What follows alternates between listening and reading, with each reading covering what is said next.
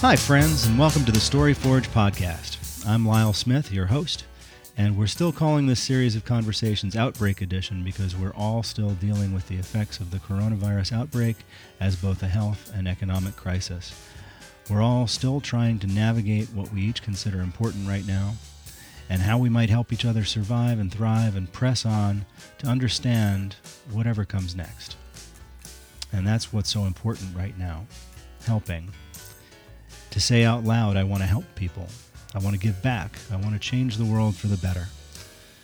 Some of the best, most inspirational leaders out there say the key to success is not a product or a service, but a solution. When what you're offering solves a problem for someone else, that's when you can say, I'm setting out to change the world, and really mean it. And that's the kind of person I have a conversation with today. Qaadirah Abdur Rahim truly is a world changer. Qaadirah is the CEO of Future Foundation in Atlanta. Future Foundation is a not-for-profit endeavor founded by Qaadirah's brother, NBA star Sharif Abdur Rahim. And the idea was simple. Find a way to give back to the Fulton County neighborhoods in Atlanta where they and their siblings grew up. Neighborhoods that have just a 43 to 45% high school graduation rate. Find a way to help other young people get prepared to succeed in life in an environment that was failing many of them. It began as basically an after-school support program, a safe place for their students to go after school to get some guidance, some tutoring, some mentoring. And it worked. And it has grown. With Qaadirah as its driving force, Future Foundation has gone from just a couple of employees to now about 50, 8 locations around those same Atlanta neighborhoods, about 1,000 students every year who now have what Qaadirah and her team call a second family. They have a place to go with that same tutoring, mentoring, and guidance, but they also have opportunities generated by volunteers from all over the city. Internships, face-to-face interactions, opportunities to see what they might become that they maybe never knew existed before.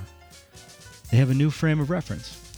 And since Future Foundation began in 2004, this program has maintained a 100% graduation rate.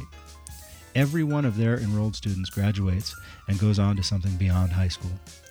And that is success, no matter how you measure it.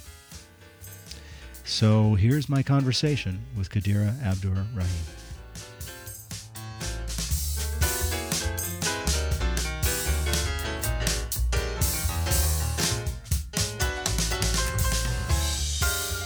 So this week, we've been hearing in the news the governor of Georgia doing a lot of talking about reopening the economy.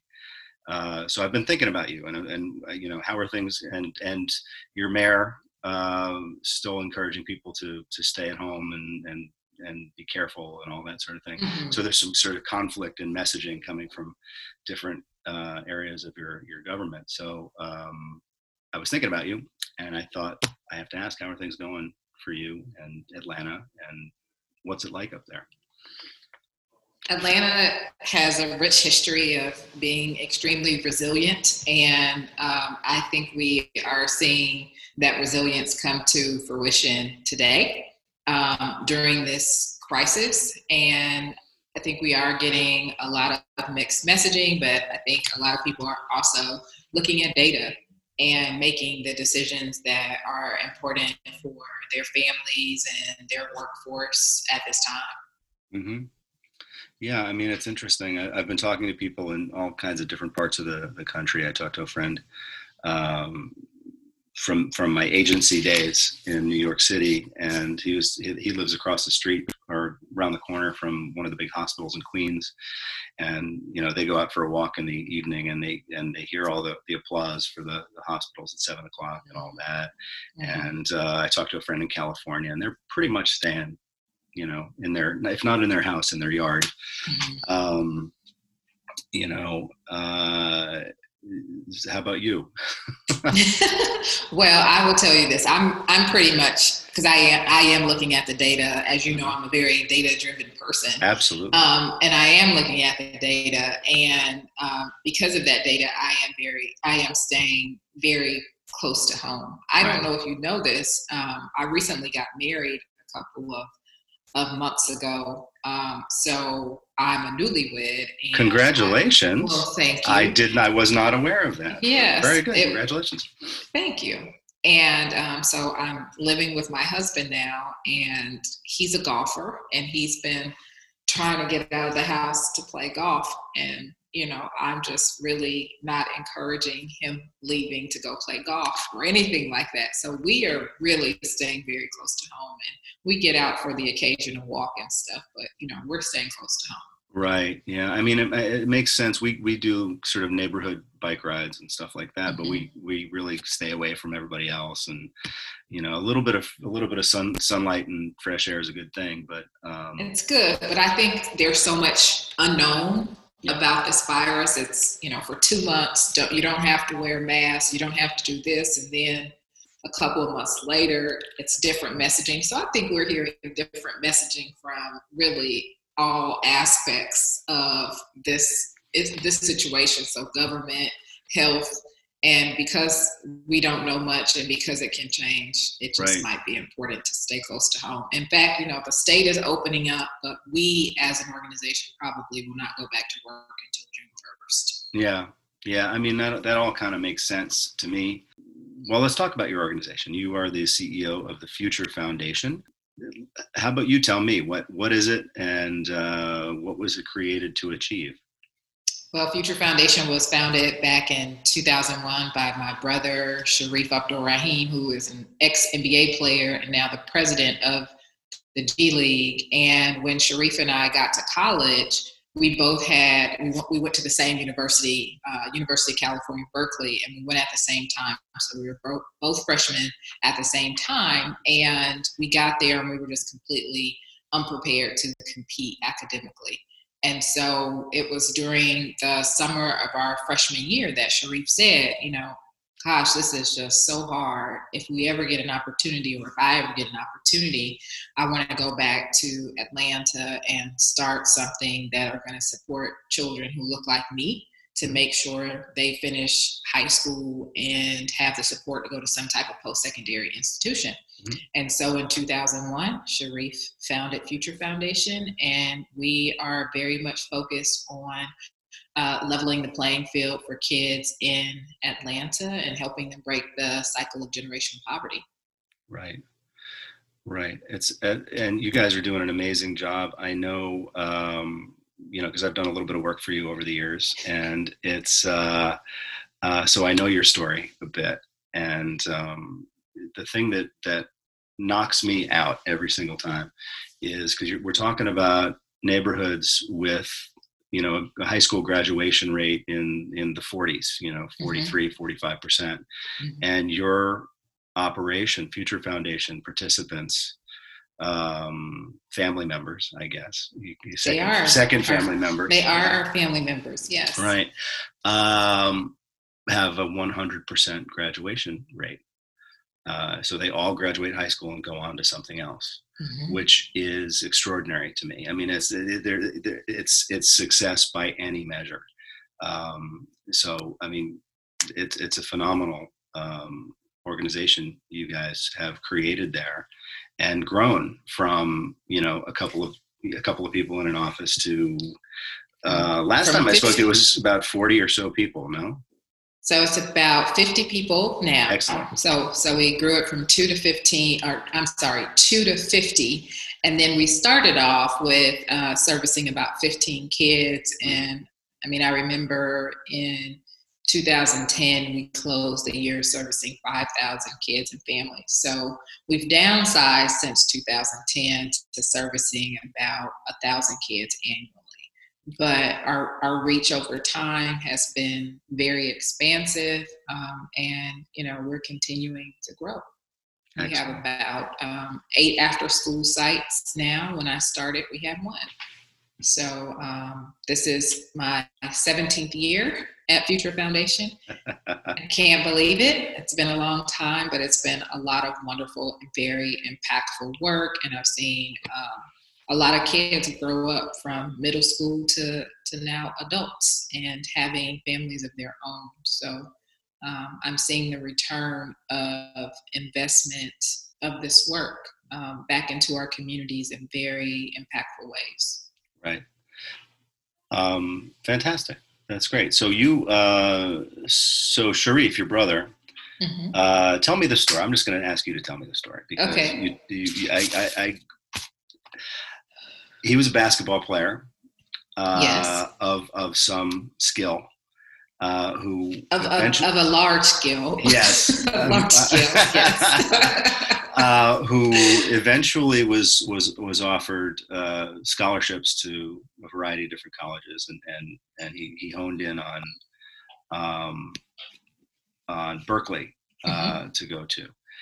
And so you both ended up going there at the same time. Tell me that story. Tell me how that happened. Okay, so Sharif and I we're in the same grade since the 6th grade. So we went from middle school all through high school together in the same grade. And Sharif was a big basketball player in the state of Georgia. So he won Mr. Georgia basketball, I think maybe 2 years in a row. I was also a pretty big track and field athlete. So I got recruited. He got recruited. What did you run? I ran the 400 and the 800. Very good. And occasionally the 1500, and also ran cross country. And so we have been athletes our entire lives. I probably have been running since the age of 5. Sharif has probably been playing basketball since the age of 4 or 6. Who knows? But our entire lives. In fact, our parents told all of us, I have 4 other siblings, you guys all will go to college on some type of athletic scholarship. And we did. And so Sharif and I were both slated to go to Georgia Tech because that's where we wanted to go. I was going to go on a track scholarship. He was going to go on a basketball scholarship. We'd always been together since middle school. And then a young African-American coach came and seduced him away. I mean, we had a lot of high-profile coaches in our living room that summer. From everywhere you could think, North Carolina, Duke, everybody, Arkansas, everybody was there. And this young African-American coach, Todd Bozeman, came and seduced him away to Cal Berkeley. And Sharif went for a visit and fell in love. And because it was the first time that we were perhaps going to be separated, he said, hey, my sister is a really good track and field runner. Do you think your track and field coach can look at her tapes? And they did, and offered me a scholarship too. Fantastic. And so that's how we both got out there. And I had never visited California, so Sharif went on the customary visit.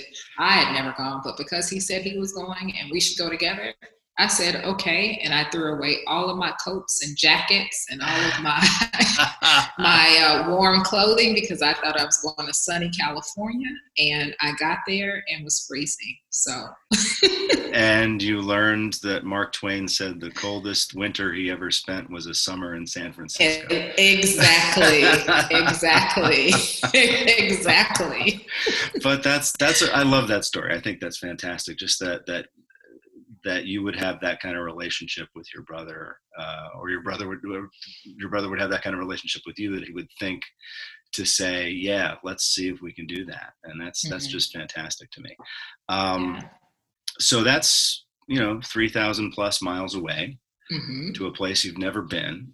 The East Coast and the West Coast are very different places. What was that like for you? It was a huge culture shock. And, you say that the East Coast versus West Coast, but you also have to throw in there the South, right? So I'm coming from the South, going to a very, very, very diverse place with lots of different cultures. And it was definitely a culture shock. But I would say maybe only a culture shock for about 1 to 2 months, and then I Okay. fell in love. Right. I mean, I absolutely fell in love. And for anyone who has been to the Bay Area, anyone who lives in the Bay Area, it is just a majestical place, surrounded by mountains and water and a beautiful group of people that, and you can't help but fall in love with that place. So, Yeah.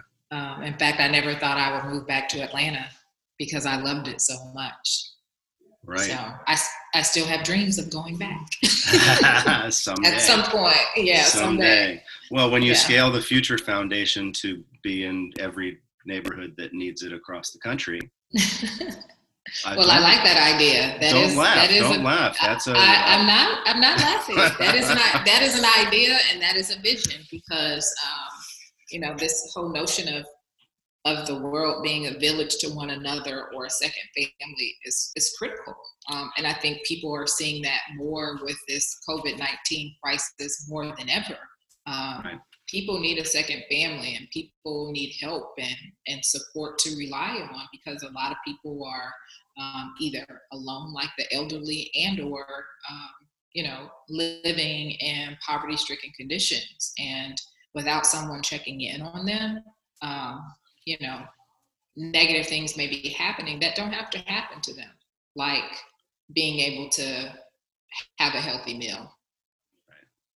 Right. I mean, these are all real things, and I think what's going on now with the pandemic, and the stay-at-home orders, and the shifting of schools to online education out of pure necessity. I mean, it's just bringing all of those issues right up to the surface for everybody to see, and people can't ignore them anymore. Because there's a lot of people who just, who don't understand or have never seen it. They think, oh, well, it's 2020. It's not, 1950 anymore. None of that stuff's going on. And they can't ignore it now. They can't ignore that, people need help. They need, like you said, that second family thing. And that approach you take is really captivating to me. Because I never lived in that kind of a place. What was it like? What was it like growing up for you? I mean, what it was like growing up for me is very, I won't say it's very different from our kids, but I will say that one difference that I see, like, across some of the students that we serve, that is very similar to my upbringing, is that I had a family intact. Mm-hmm. So, maybe if your water got cut off, or, you didn't have food, or you knew if you came home from the school bus that your furniture and stuff might be in the front because you heard your parents talking and you didn't know, like, where you were going to live that night and things like that. That kind of stuff happens, right? But if you have a family in place and intact, you have somebody with you, and you're not alone, and it helps you, get through anything, right? And that's what it was like for me growing up, knowing that I had a mom and a dad and these 4 other siblings. We were a tribe, and we were together, and if anything happened, we worked through it together. But there are families, today and back then, that did not have that type of support. And so I think that experience of being able to climb out of poverty through education and through familial support is really how Future Foundation has been birthed, or was birthed, and really plays a large part into a lot of the strategies that we execute today to help kids that look like me and Sharif have a similar experience to me and Sharif growing up. Right. I mean, it sounds very much like the program or programs you have created with Future Foundation are really built around your own experience of whether it's your personal experience or the experience you saw around you growing up, which is interesting. how's your folks? Are your folks still around? Yeah, everybody's still around. We've been doing family Zoom meetings. So things are going really well. And we've been blessed as individuals and as a family. And so I think one of the things our parents imparted, on us was to always give back. Right. Yeah, and so I think, that's why Cherie founded Future Foundation. I think that's why I do this work, because I think that, we've seen firsthand what support can do for individuals and families. Right. I mean, with our own families, we've seen what that support can mean. And so I think it's a familial value of ours to give back. And I think, more people have to think like that and do that so that we can all be a greater society. So you went to Berkeley and then discovered that, how you put it is, you were unprepared. Yes. For the education they were prepared to give you out there. Exactly. So how did you overcome that? Wow. I would just say through resilience and hard work. I mean, you get to a point where you just don't know what you don't know. And I remember being in a statistics class and not knowing pre-algebra, and the tutor looking at me saying I don't even know how you got to Cal Berkeley and you don't know this. And I remember writing, and I remember crying because I didn't know I was supposed to know that. And then I remember writing a paper, and I wasn't separating the paragraphs. I was writing the paper with, paragraphs not separated. And somebody said to me, what are you doing? Right. You have to separate your paragraphs. And my grammar was all over the place. Right. But these were not things that, I learned growing up in my school systems. And it didn't mean that I wasn't intelligent or smart. It just meant that I didn't get the fundamentals, right? Because I've since gone on and gotten 2 other degrees, and those were struggles too, because I didn't have some of the fundamentals. But what I've learned is you just can't give up, 1, and then 2, everything is an iterative process. Keep going through these different opportunities, and you learn through each opportunity, and you build your skills through the first master's program, or undergrad the first time. Then you go to your first master's program, you continue to build on that. Then you go to your third one and continue to build on that. So it's an iterative process where you just continue to grow and learn. But that's a very savvy perspective, even as a college freshman, because, college freshmen you're still a kid, you're still learning all kinds of stuff, but it's easy to have somebody say some of the things that were said to you and think, oh God, I'm just stupid. I'm never going to get this done. But to have the perspective, being in that situation, and say, well, just because I don't know, my grammar rules or my comma rules or my,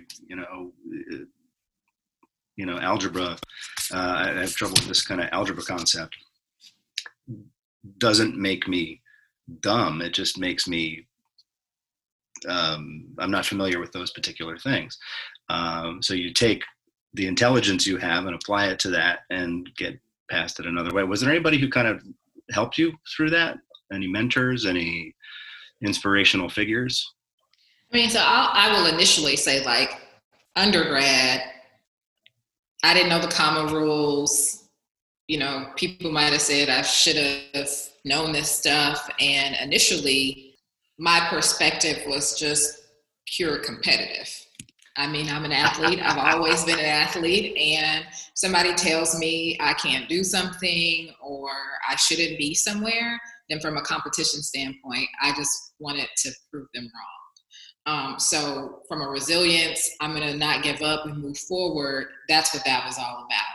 But then when you start to get a little bit older, start to understand and build relationships with people, like mentors, and or peers, because I had peers around me who, came from South Central LA, and they were first time college attendees. Nobody in their family had graduated college either. Mm-hmm. I had them around me, and they were my support system. So we all talked about, like, if one of us could do this, then we could all do it. And I had a roommate at the time who, she was from South Central LA, and we used to make bets, like, who had the highest grades. We would have to, like, pay for someone's dinner or something like that. And that was really, looking at all my peers around me who were like these first time college attendees, nobody in their families had graduated either. That really kind of gave me inspiration and planted a seed within me that, like, I could make it. And then, my family, those were, I believe, my mentors. And then I just had some really great people at great times. I remember when I was applying or wanted to go to business school, I had a woman in a leadership program that I was in. I had just casually told her I wanted to go to business school, but I was scared about taking the GRE because it was a test, a standardized test. And right. I don't have the fundamentals to do that. So I was just scared about it. And she said, "Oh no, I'm going to walk you to admissions." And she ended up introducing me to the admissions officer. And they just made it at Emory. They just made it to where, I felt competent, like I could apply and get in, and I did. And so I will always be grateful for Melissa Minningham, who introduced me to the admissions people at Emory. And I had a mentor who worked for a Fortune 500 company at the time, who literally, I would go to his office and bring my finance book and say, I need help with this. And he would show me how to do the different finance formulas and theories. And so, I've had a number, and still do have a great number of mentors that have been instrumental to my personal development and growth, and also peer mentors. Yeah, it seems like, and this is something that maybe I didn't learn until much, much later in my life, is that don't be afraid to talk to people about what you're going through, what your challenges are, what you're trying to overcome, what you're trying to achieve. It's not just ask for help. It's like, talk about what's going on, whether it's with your peers or mentors, and it's ask and ye shall receive, right? If people know that they can help you, a lot of times they will. Mm-hmm. So, and it's reciprocity, because even the mentees that I have now, who, I've turned into a mentor of sorts, and my mentees help me now. So, it's a relationship that really, to me, has a domino effect where, you're going to help somebody one day and they're going to come back and help you the next. And that's how you support each other throughout life. Right. Absolutely. And you talk about your family a lot. What are they doing? What are your other siblings doing now? We've talked about Sharif a little bit. What are my other siblings doing? So Sharif is the president of the NBA G League, which is the NBA's developmental league, and is doing a really great job there. I have another younger brother who is the head coach at Kennesaw State, which is remarkable. And I have another younger brother who is an attorney and lives in Turkey. Really? And yes, and I have an older sister who lives in Arkansas and is an amazing math teacher and college professor. Fantastic. Yeah. So everybody's gone on to different levels of success in their fields. That's awesome. Yes. You really have kind of an inspiring story and an inspiring family, and that's one of the reasons I wanted to talk to you. But and one of the reasons I enjoy talking to you, because you make me feel like, you make people feel like they can do anything. You really do. Oh, well, thank you. I think that people can do anything. They can. You really can. Yeah. You really can. So we have this pandemic, stay-at-home order, risk of getting coronavirus situation in the world today, and your organization, the Future Foundation, at least historically, a lot of what you do is face-to-face with your the kids in the program, parents, mentors, volunteers, all that kind of stuff. How are you dealing with that now? It's a great question. How are we dealing with? We're continuing programming. I think that the one thing that allowed us to adjust pretty quickly with this particular situation is that part of our work, part of our strategy was centered around data and information.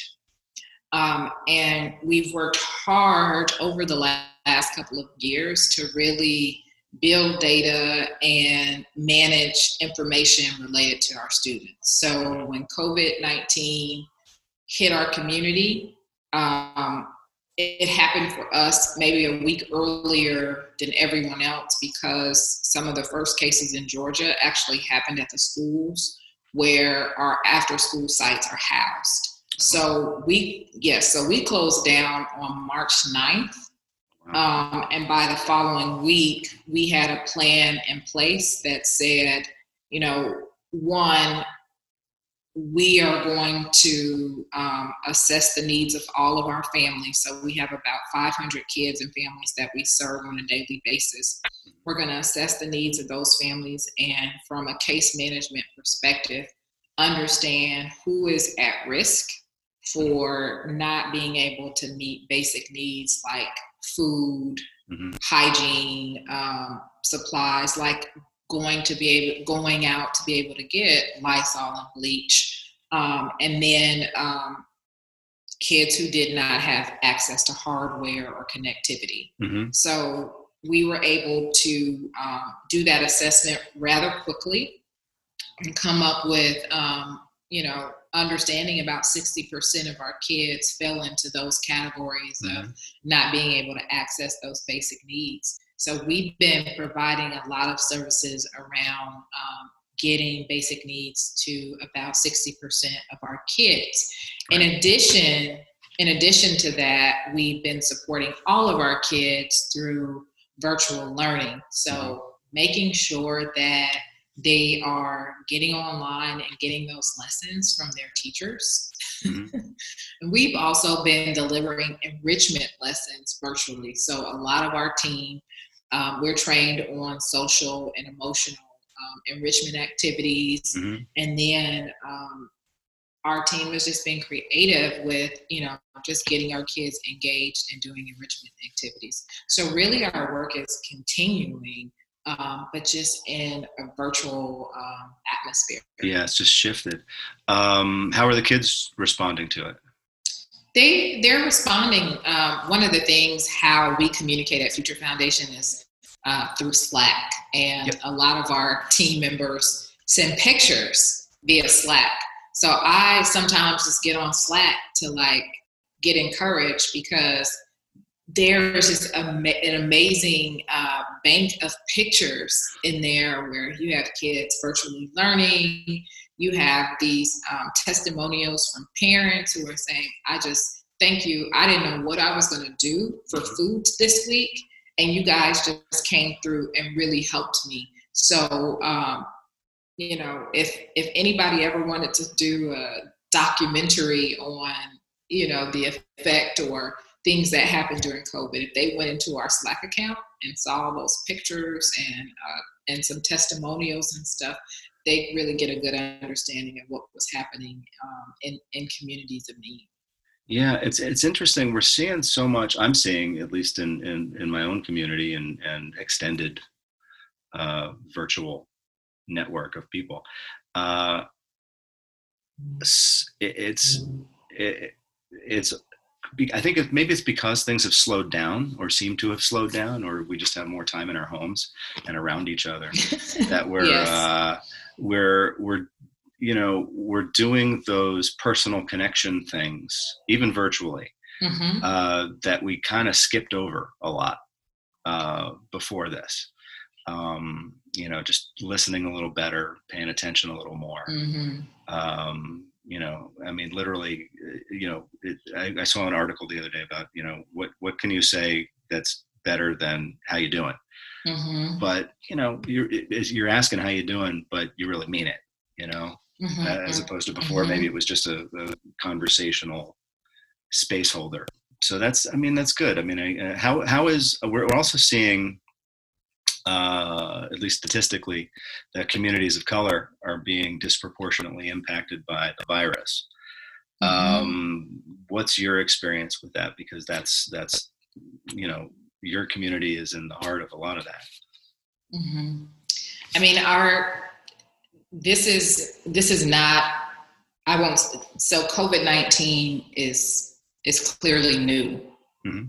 but the African American community being impacted by health challenges is nothing new. I think that what this pandemic is doing is just highlighting and bringing to the forefront issues of inequities, not just with health, but also with finances. I mean, you have a lot of small businesses owned by African Americans, and they're just also not being able to take advantage of the funding avenues that are out there for them, because many of them are sole proprietorships and things like that. And so I think what COVID-19 is doing overall is just highlighting a lot of the inequities that exist in communities of color. I mean, and even with, immigration, and a lot of Right. immigrants are tax-paying citizens, Right. but they're hurting right now because they aren't able to take advantage of stimulus checks. And so again, I just think that, these inequities have been happening and people have been suffering. And I think because people are home and because people are paying attention, they're starting to get an understanding of, what people are going through that don't look like them perhaps. And I hope the silver lining in all of this is that through this kind of education, people are developing a little empathy in their hearts, Right, around the plight of those that are less fortunate. Well, from your lips to all of us, all of our ears, I hope that's true. I'm seeing it in at least in small ways, here and there, and I think a lot of these things you say are sort of getting highlighted. There's you talk about small businesses and sole proprietors. The Small Business Administration defines a small business as a business with 500 employees or less. Mm-hmm. And maybe there are businesses out there with 500 employees that feel and act like small businesses, but it doesn't. Mm-hmm. It seems a little big to me. Mm-hmm. So those are things that I think need to be paid attention to. I mean, set aside the fact that these large chain restaurants are getting massive loans, mm-hmm. they say. It's happening. It's the field is tilted in certain ways, and has been for a long time. Mm-hmm. So if this can raise some awareness among people who maybe thought everything was equitable and just thought it was just fine, and mm-hmm. are realizing that it's not, maybe that's a good thing that comes out of all this craziness. Mm-hmm. How's everybody health-wise? Everyone is well. Excellent. Yeah. That's very, very good to hear. Everyone is well. So there's going to be, no doubt, a new normal on the other side of this. Mm-hmm. And things are going to be different. What do you, and I know I wrote this question down, and I'm going to scratch it off because I know how you're going to answer it. Knowing you as just a little bit that I do know of you, the question was, do you see all these changes as a threat or an opportunity? Oh, you know how I'm going to answer. I know exactly how you're going to answer that. So what do you have in mind where there's a new normal that's going to create itself on the far end of this? I mean, it's so many opportunities, even from an organizational standpoint. I have a board member who's been pressing me for at least the last 2 years about thinking about how we take some of our curriculum virtually and support, a broader array of students, not just in Georgia, but perhaps globally. Mm-hmm. He's like, a lot of kids across the world could benefit from, some of the curriculum and activities that you do. How do you think about how you take this approach of being a second family to kids globally and virtually? So, and we're always too busy to explore innovation sometimes, and those special initiatives. So I think this will, give us the opportunity to do that. And that's kind of small organizationally, but from a big picture standpoint,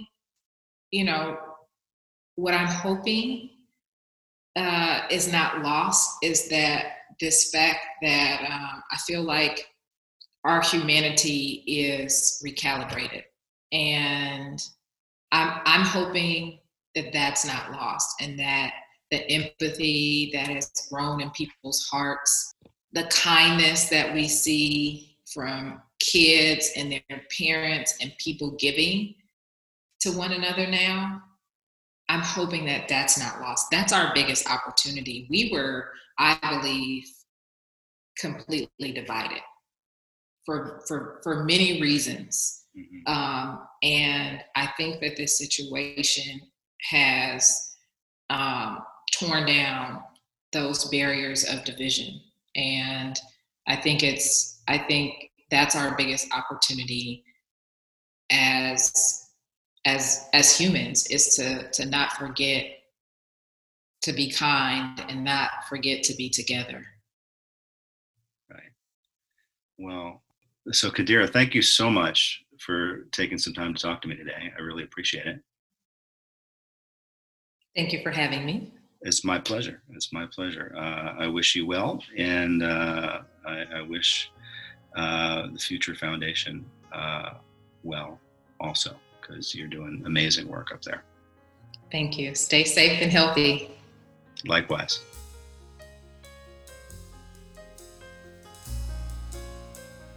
So that was Qaadirah Abdur Rahim from the Future Foundation in Atlanta.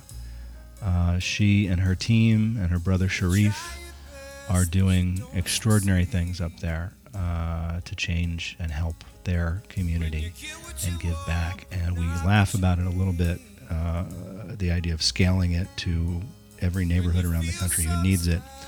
But it's not really a joke. It's something I think that could really be done and could really help education throughout America. I really enjoyed the conversation. I hope you did too. Thanks for listening, and be careful out there. When you lose something you can't replace. If you find yourself enjoying the Story Forge podcast, please give us a review at Apple Podcasts, or we're on Spotify, or wherever you listen to your podcasts. It helps others find the show and hopefully enjoy it as much as you do. All recording, editing, and executive producing tasks are handled by yours truly, Lyle Smith of Nimblesmith, the content marketing agency. This podcast would not be possible without the sincerely excellent help of our friend and associate producer Anthony Sergi, who produces numerous podcasts, including the truly excellent A Guest in the House, about all things hip-hop. The music on the podcast was provided by Jody Nardone and the Jody Nardone Trio, Lights Will Guide You Home album. And if you'd like to send us questions or feedback or suggestions for other subjects or guests, you can reach us through the Story Forge website. That's thestoryforge.com, all words separated by hyphens. Or you can email us at cheers@nimblesmith.com, spelled NYMBLESMITH. Thanks very much. But if you never try, you'll never know just what you were.